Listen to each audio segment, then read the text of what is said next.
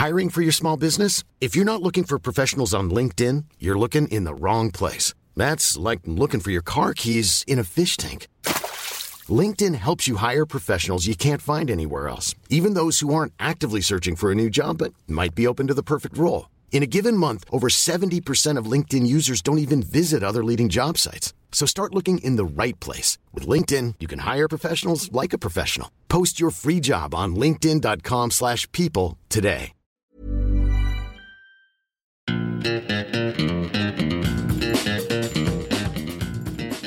Hi there and welcome to the Stock Club podcast, coming to you from the top floor of my Wall Street HQ here in Dublin, Ireland. I'm James, and with me this week is my Wall Street co-founder and chief investor Emmett Savage and our head analyst Rory Carron. Today we're talking about Beyond Meat partnering up with McDonald's, asking if Amazon is going to kill off Teladoc, and picking our favourite payments company. Right, so we'll kick off today with the same way we've kicked off the last two episodes, talking about WeWork. Rory, what has happened with Adam Newman?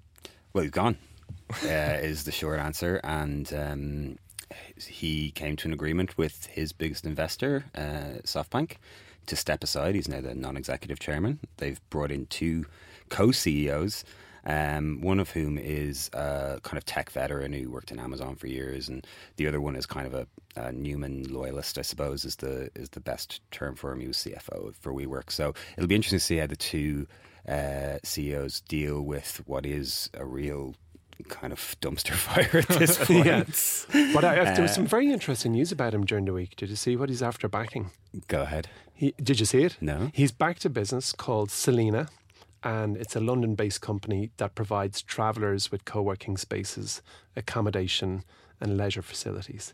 So he's after going in on a business that is basically, to my eyes, WeWork meets Airbnb. Well, they had something along those lines. I saw part of their investor deck that was leaked, where they were talking about WeLive, which was basically WeWork for accommodation. Yeah.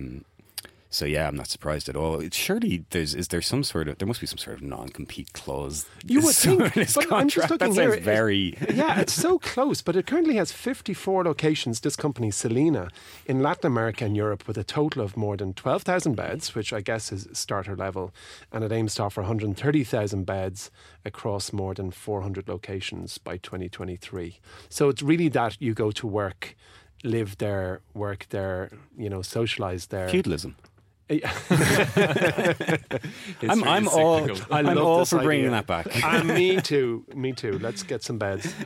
And the IPO has been pulled. Yeah, that's the big news, really. Yeah, that is the big news. S1 has been officially withdrawn. But I think, what's interesting about this whole saga, I think, is that there's just so many elements of it which seem kind of like the apex of everything that was kind of going wrong in the world of investing. Really kind of highlighted by this real sort of disconnect between Silicon Valley and Wall Street.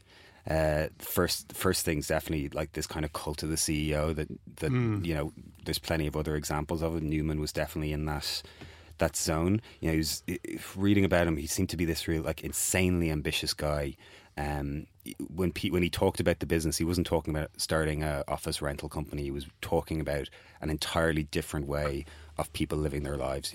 Brought down to that one sentence in their S1, which was, we want to elevate the world's consciousness. Yeah. Written by his wife, is that right? I wouldn't be surprised. Yeah. Apparently that was one of the things my Yoshi-son had a big problem with in the S1, and the two of them had a big falling out over it. But, really? I mean, look, I've read several interviews with people who'd met him. They all agree that he was this guy who was just absolutely brimming with confidence and optimism and really could make you believe in his vision.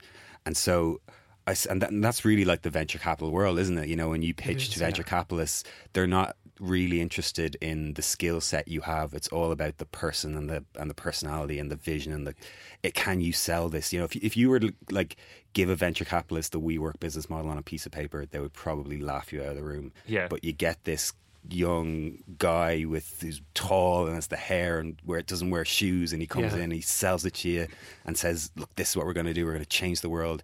And they all start going, okay, we better get involved with what if this guy's right? What if he is the second coming? Just when you're saying that, I think I'm paraphrasing Scott Galloway here, but in a piece he wrote this week about Adam Newman, he said, in the tech industry, if you tell a 30-year-old guy he's Jesus, he's inclined to believe you. I thought that just kind of summed the whole situation perfectly. But there's actually parallels. John Tyrrell and I, when we co-founded My Wall Street those years ago, about 5 years ago, he and I were sitting in a VC firm on Wall Street, and it was a room, as these things go, full of suits from Wall Street and intelligent, experienced veterans of the financial world. And we explained that we had no aspirations in My Wall Street, which at the time was called Rubycoin, to be a stockbroker, because we said it's a race to the bottom. In fact, we know this guy out in the valley, Robinhood, and they've gone to zero. And a big debate ensued in the office, and all 15 or so of the guys in the room, and unfortunately it was an all-male meeting, all the guys in the room were of the mind that Robinhood would never succeed. We've seen it all before.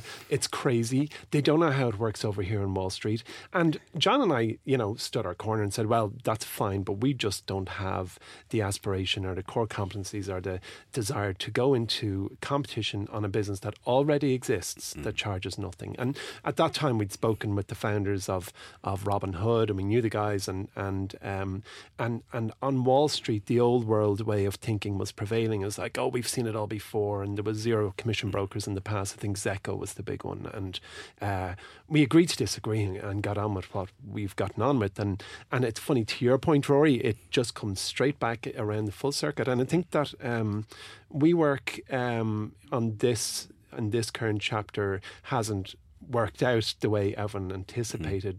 But it will either rise again or something like it will come along. That's one of the most interesting things about the story now, is that this company has gotten this far, not based on profit, certainly not, I don't think, based on a business model, but based on this guy. So now that he is gone, now he's not running the show, what is it going to be built on? Is it just going to be SoftBank pumping in more and more money to generate growth in this business? Because that really seems like the spot that they are now stuck in, because if they don't keep growing fast, they are not going to survive very long. Absolutely.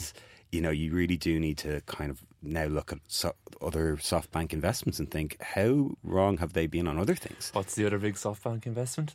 Uber's the big other, and for the last kind of 5 years, Uber was kind of launching in new markets, and then SoftBank was investing in the competitor and basically pulling Uber out of it. You look at Didi Chung in China, Ola in India, Grab in Southeast Asia, and Uber was in there, and SoftBank basically went to them and said, guys, you're not going to win this fight, so take a cut off Grab or take a cut of Didi Chung, and we'll make sure there's a kind of monopoly player in that space. But now you've got Uber, which owns minority interests in what are kind of probably overvalued companies as well. So there's this whole domino effect to this SoftBank-driven valuing companies one on this. Like, the valuations are all based on SoftBank sitting down with the CEO of the company. And entirely. So this is, the WeWork thing is a massive success of the public markets, because about $40 billion has been lost on paper in the last month.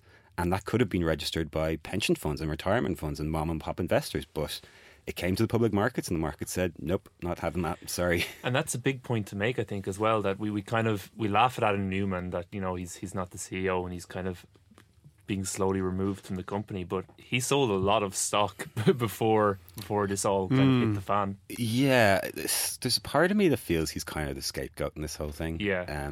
I think, SoftBank have a big part to play in it as well. They were the ones who were pumping money into this thing and telling everyone it was going to be the next greatest thing.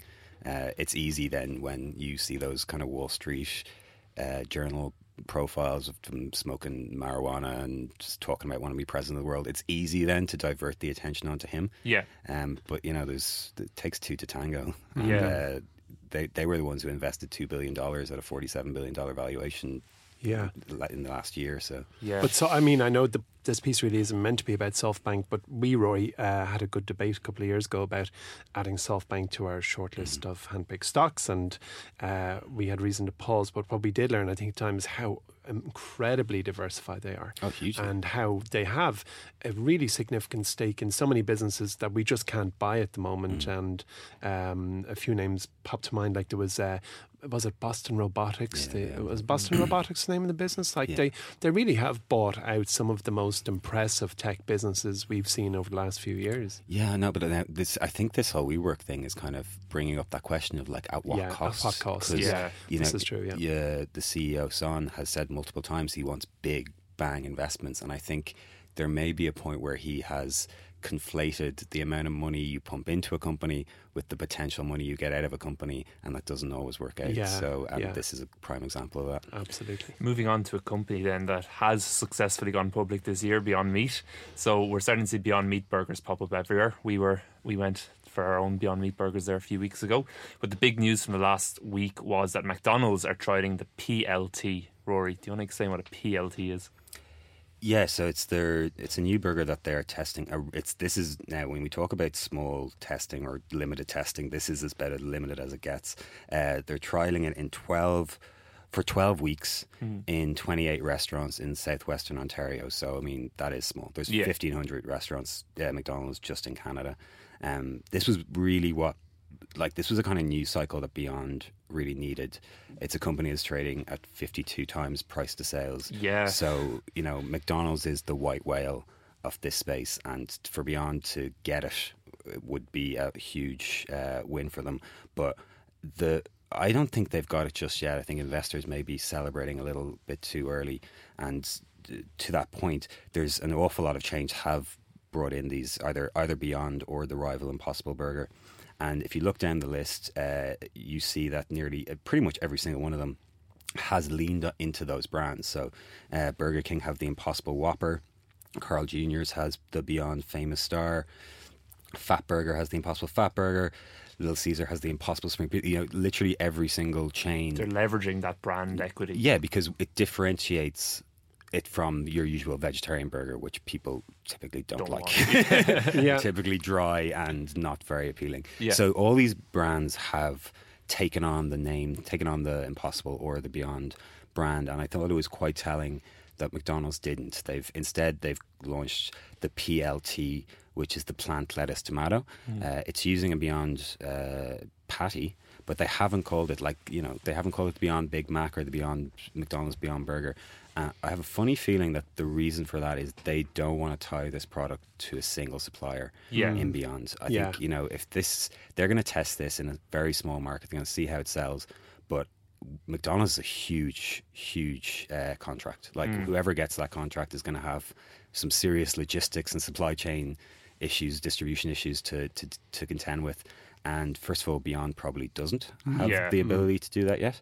And secondly, Beyond's really expensive. Those burgers are costly. I think if you buy it in the supermarket, they're like $6 $6 or $7 which McDonald's is not going to pass on to its customers. That's not what McDonald's customers want. So I have a funny feeling the PLT is a strategic decision that lets them basically launch that burger anywhere with any supplier. So if you've got people like Tyson getting in there, in Germany, a brand that Nestle own are supplying their plant-based alternatives.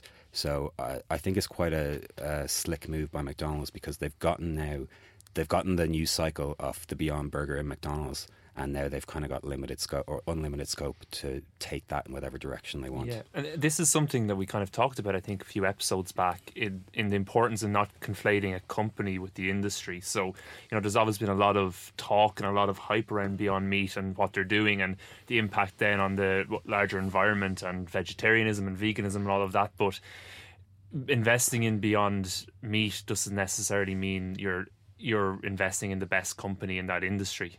Yeah, absolutely. And actually, to even Roy's point there about how it's not a done deal, recently Tim Hortons, the the cornerstone of, I guess, Canadian fast casual dining and coffee, they also ran a trial with Beyond's Burgers. Now, I'm not too sure about Tim Hortons. I always thought they were more a coffee house than a burger house, but clearly you have to study their menu a little more closely. But they decided not to go to it.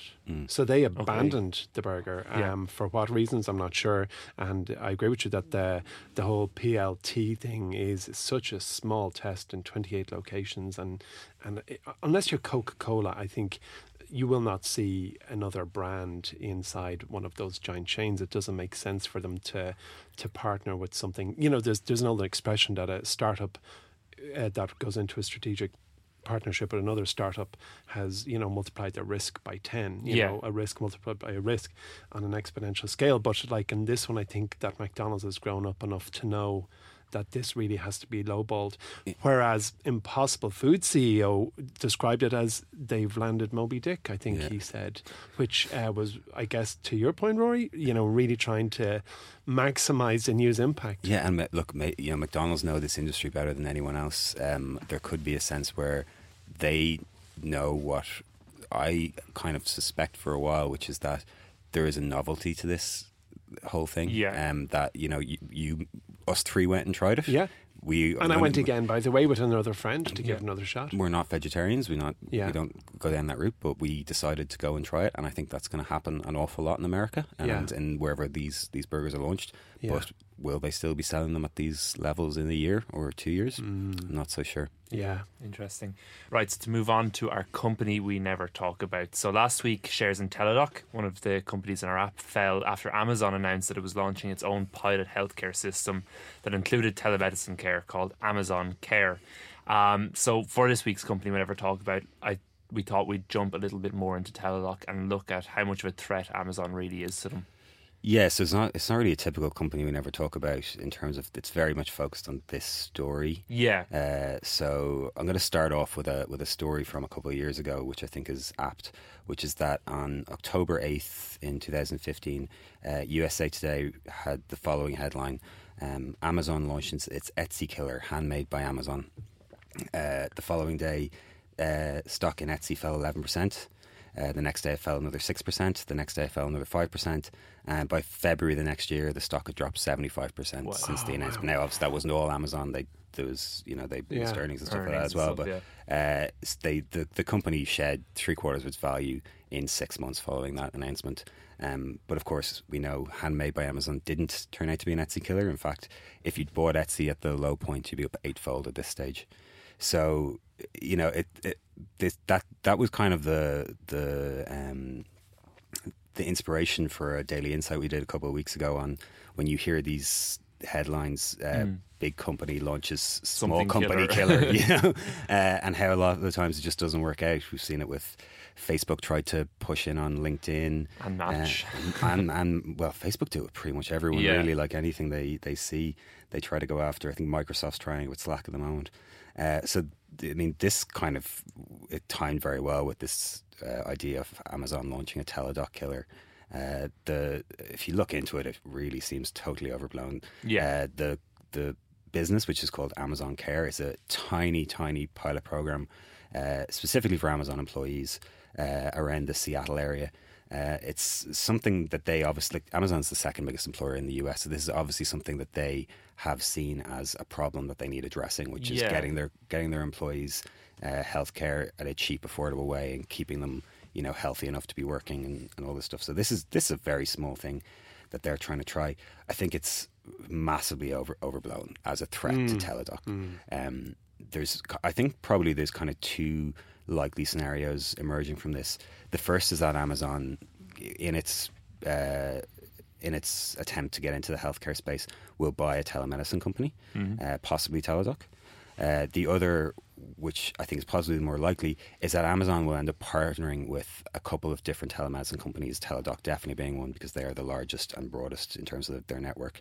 And they'll build out a network of telemedicine vendors which they could potentially offer to Prime customers as a form of healthcare. And that would be not a threat to Teladoc. That would probably be a big boon to Teladoc. Absolutely, You know, I think it might even be Scott Galloway said something along the lines of, if Amazon's not after your business, you don't have a business.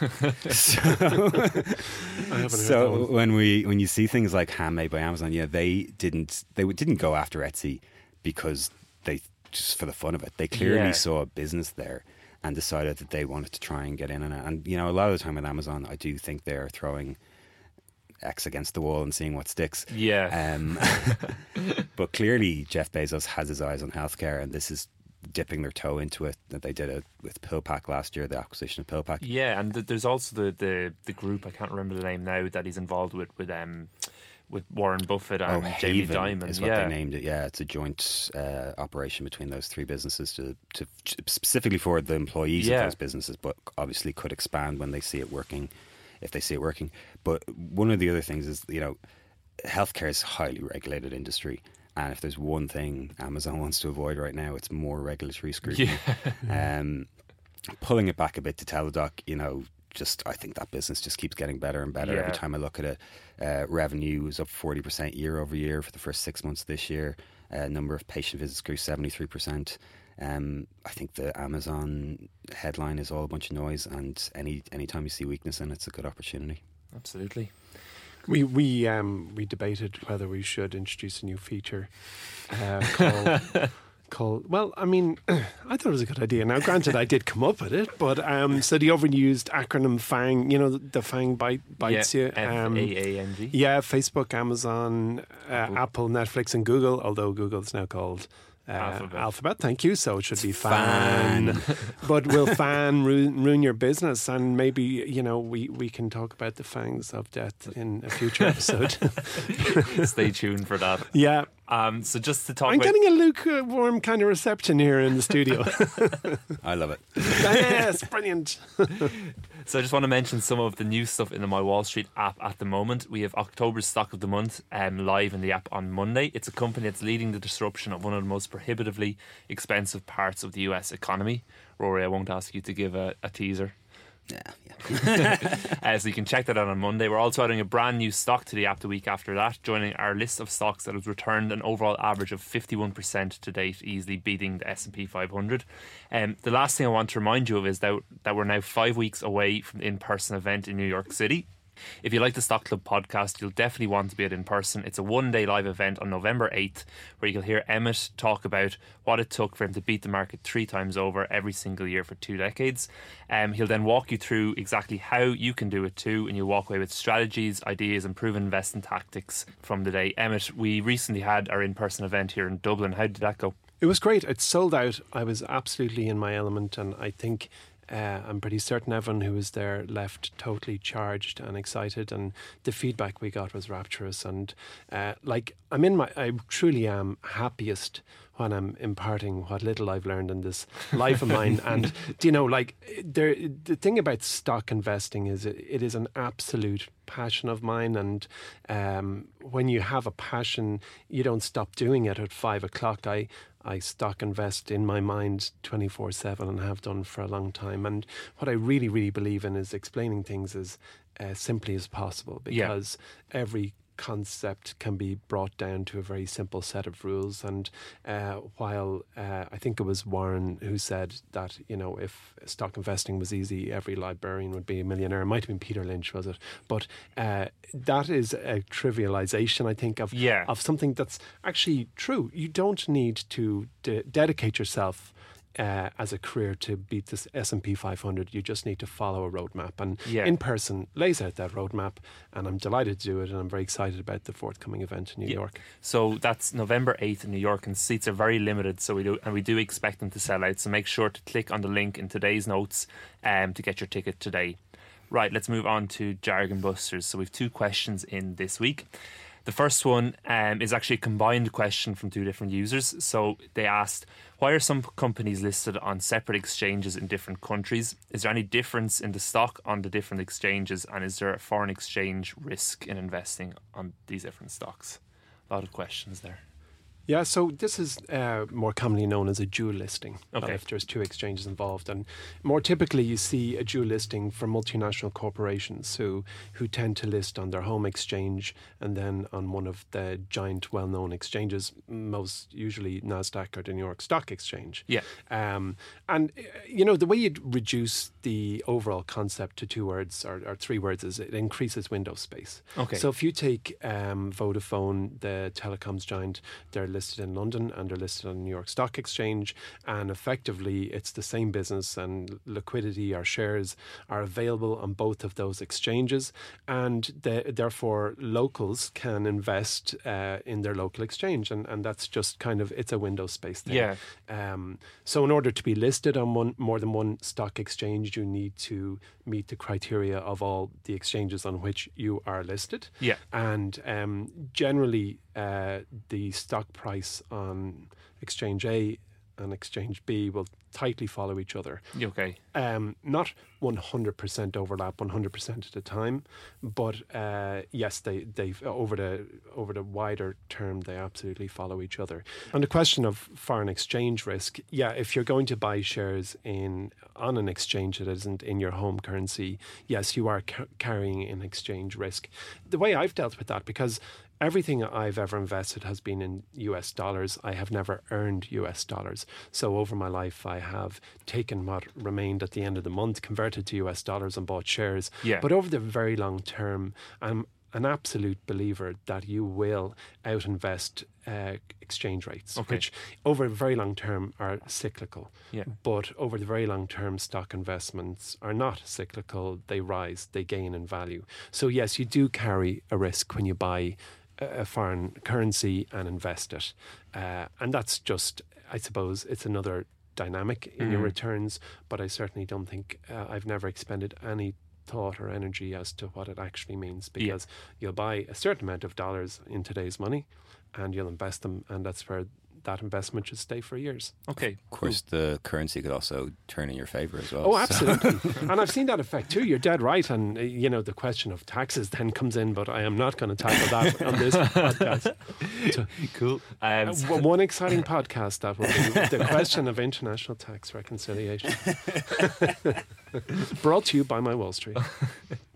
Right, moving on then. So recently, President Trump threatened to delist Chinese stocks from the US stock exchanges. So we have a lot of Chinese companies in our app, and one of our users asked Rory what would happen if these Chinese companies were delisted. Yeah, so I'm not going to spend too much time on this because I think the actual chances of it happening are pretty much zero. Yeah. And I know what you're thinking. How can you be so sure with the White House that is currently operating? But firstly, the White House has come out and said that report was not true and that it's not going to happen. Okay. Secondly, my knowledge of financial regulation is not the best, but so I stand to be corrected. But from what I've read, neither the president nor the SEC actually can delist a company from an exchange. That's down to the exchanges themselves, who can flag a company to the SEC, who can then approve a delisting. So they can't just kick a company off the list. Them all off, yeah. There's so much more. I like reading up on this. It's such a minefield of bizarre information, like the fact that if you're invested in Alibaba right now, technically you're not invested in a Chinese company. China doesn't allow foreign direct investment in their internet companies. What you're actually investing in is a kind of holding company that's based in the Cayman Islands that owns a bunch of shares in Alibaba. So they're called VIEs, variable interest entities. So we won't get into that. I mean, look, I think, reading a couple of articles on it, I think the worst case scenario that would happen if they were delisted, which they won't be, would be that they'd continue to trade over the counter in the style of Tencent. Yeah, I think the most important thing you said there is it's not something that's going to happen overnight either, or across the board. You're not going to wake up one morning and find all your stocks delisted. I don't think it's going to happen at all, but yeah. It wouldn't. I don't either, and I get President Trump's point, but really that I think is up there with kind of crocodiles in the moat. I don't think it's going to happen. Yeah, there's a load of things that reading into this, there's an awful lot of things they do need to do with certain Chinese companies. There's a lot of backhanded tactics that smaller Chinese companies in particular use to get on the exchanges, which they definitely do need to crack down on. Yeah. But I don't see them taking Baidu, Alibaba, or any of those companies off the listings anytime soon. Yeah. Okay. Good. So let's move on then to our elevator pitch. So for this week's elevator pitch, I asked you guys to pick your favourite payments company. Emmett, we'll come to you first. What company do you want to pitch? How long have I got? How long do you want? 60 or 30? I'll tell you what, I'll give you 15 seconds on what I nearly picked, and then I'll give you 15 seconds on what I actually picked. How about that? You're getting 3 companies for the price of 2. Well, the company I wanted to pitch was Square. Okay. Because simply I like what they've done, and I think they've done it very well. And about 6 weeks ago they reported, and they beat on earnings, but they missed total payments volume, which means that the volume of cash flowing through Square isn't what they anticipated. So that kind of goes into second place for me. And the stock I'm going to pick is MasterCard. Yeah. And it's simply because they earn a fee every time someone uses one of their 2.6 billion debit cards and credit cards. And it results in a massive tollgate business. The card processing fees and our ancillary businesses produced about 4 billion in revenue and 2 billion in profits in Q2 alone. So MasterCard's my pick. MasterCard. Rory, your favourite payments company? You only get one. Yeah, well, you're not getting 3 companies for 2 because I picked MasterCard as well. Okay, but why do you like MasterCard? Well, I mean, look, the boss has already said all the good points. No, look, I mean, payments is it's one of those spaces that is rapidly evolving. It's been doing so for the last decade now, but I still think it's such early days. I don't think we've even scratched the surface of what the internet and cloud-based applications in particular can do in this space. And the company I think that's going to do best out of that is MasterCard, simply because, you know, between them and Visa, they have an unrivaled global network. Yeah. They, like you said, Emmett, they are a toll gate or a toll booth business. You know, whatever happens down the value chain, they're not really that concerned because they know eventually there is going to be money passing through that network. Yeah. And the reason I would go with MasterCard over Visa and over PayPal, even because I like PayPal as well, is because I think they have a real innovative-led culture. They're always trying to invest down the value chain and find places where they can improve and create value. They just invested or just acquired a Scandinavian company called Nets, which was their biggest acquisition in the last decade for 3.2 billion, which is one kind of a version of Venmo in the peer-to-peer kind of payment space. So yeah, I love the leadership. I love what they've done with that company over the last 20 years since it's gone public, and it's just look at the chart. There's not much else you can say. It's had a small downturn over the last few weeks, which I guess if there's ever been it's at its June lows or something. So that's a double endorsement of MasterCard. Can't get much better than that. So that's about it from this week's Stock Club. Don't forget about all the great new stuff in the My Wall Street app at the moment, and also if you're interested in an in-person event in New York on November 8th, just visit the link in today's show notes. If there's anything you want us to discuss or explain on the next episode of Stock Club, please make sure to get in touch with Twitter. That's at MyWallStreetHQ, or email us at pod@mywallstreet.com. That's pod@mywallstreet.com. Don't forget to subscribe to Stock Club too, and if you're enjoying the podcast, please leave us a review on whatever player you listen to us on. That's about it from us here, so we'll talk to you in 2 weeks.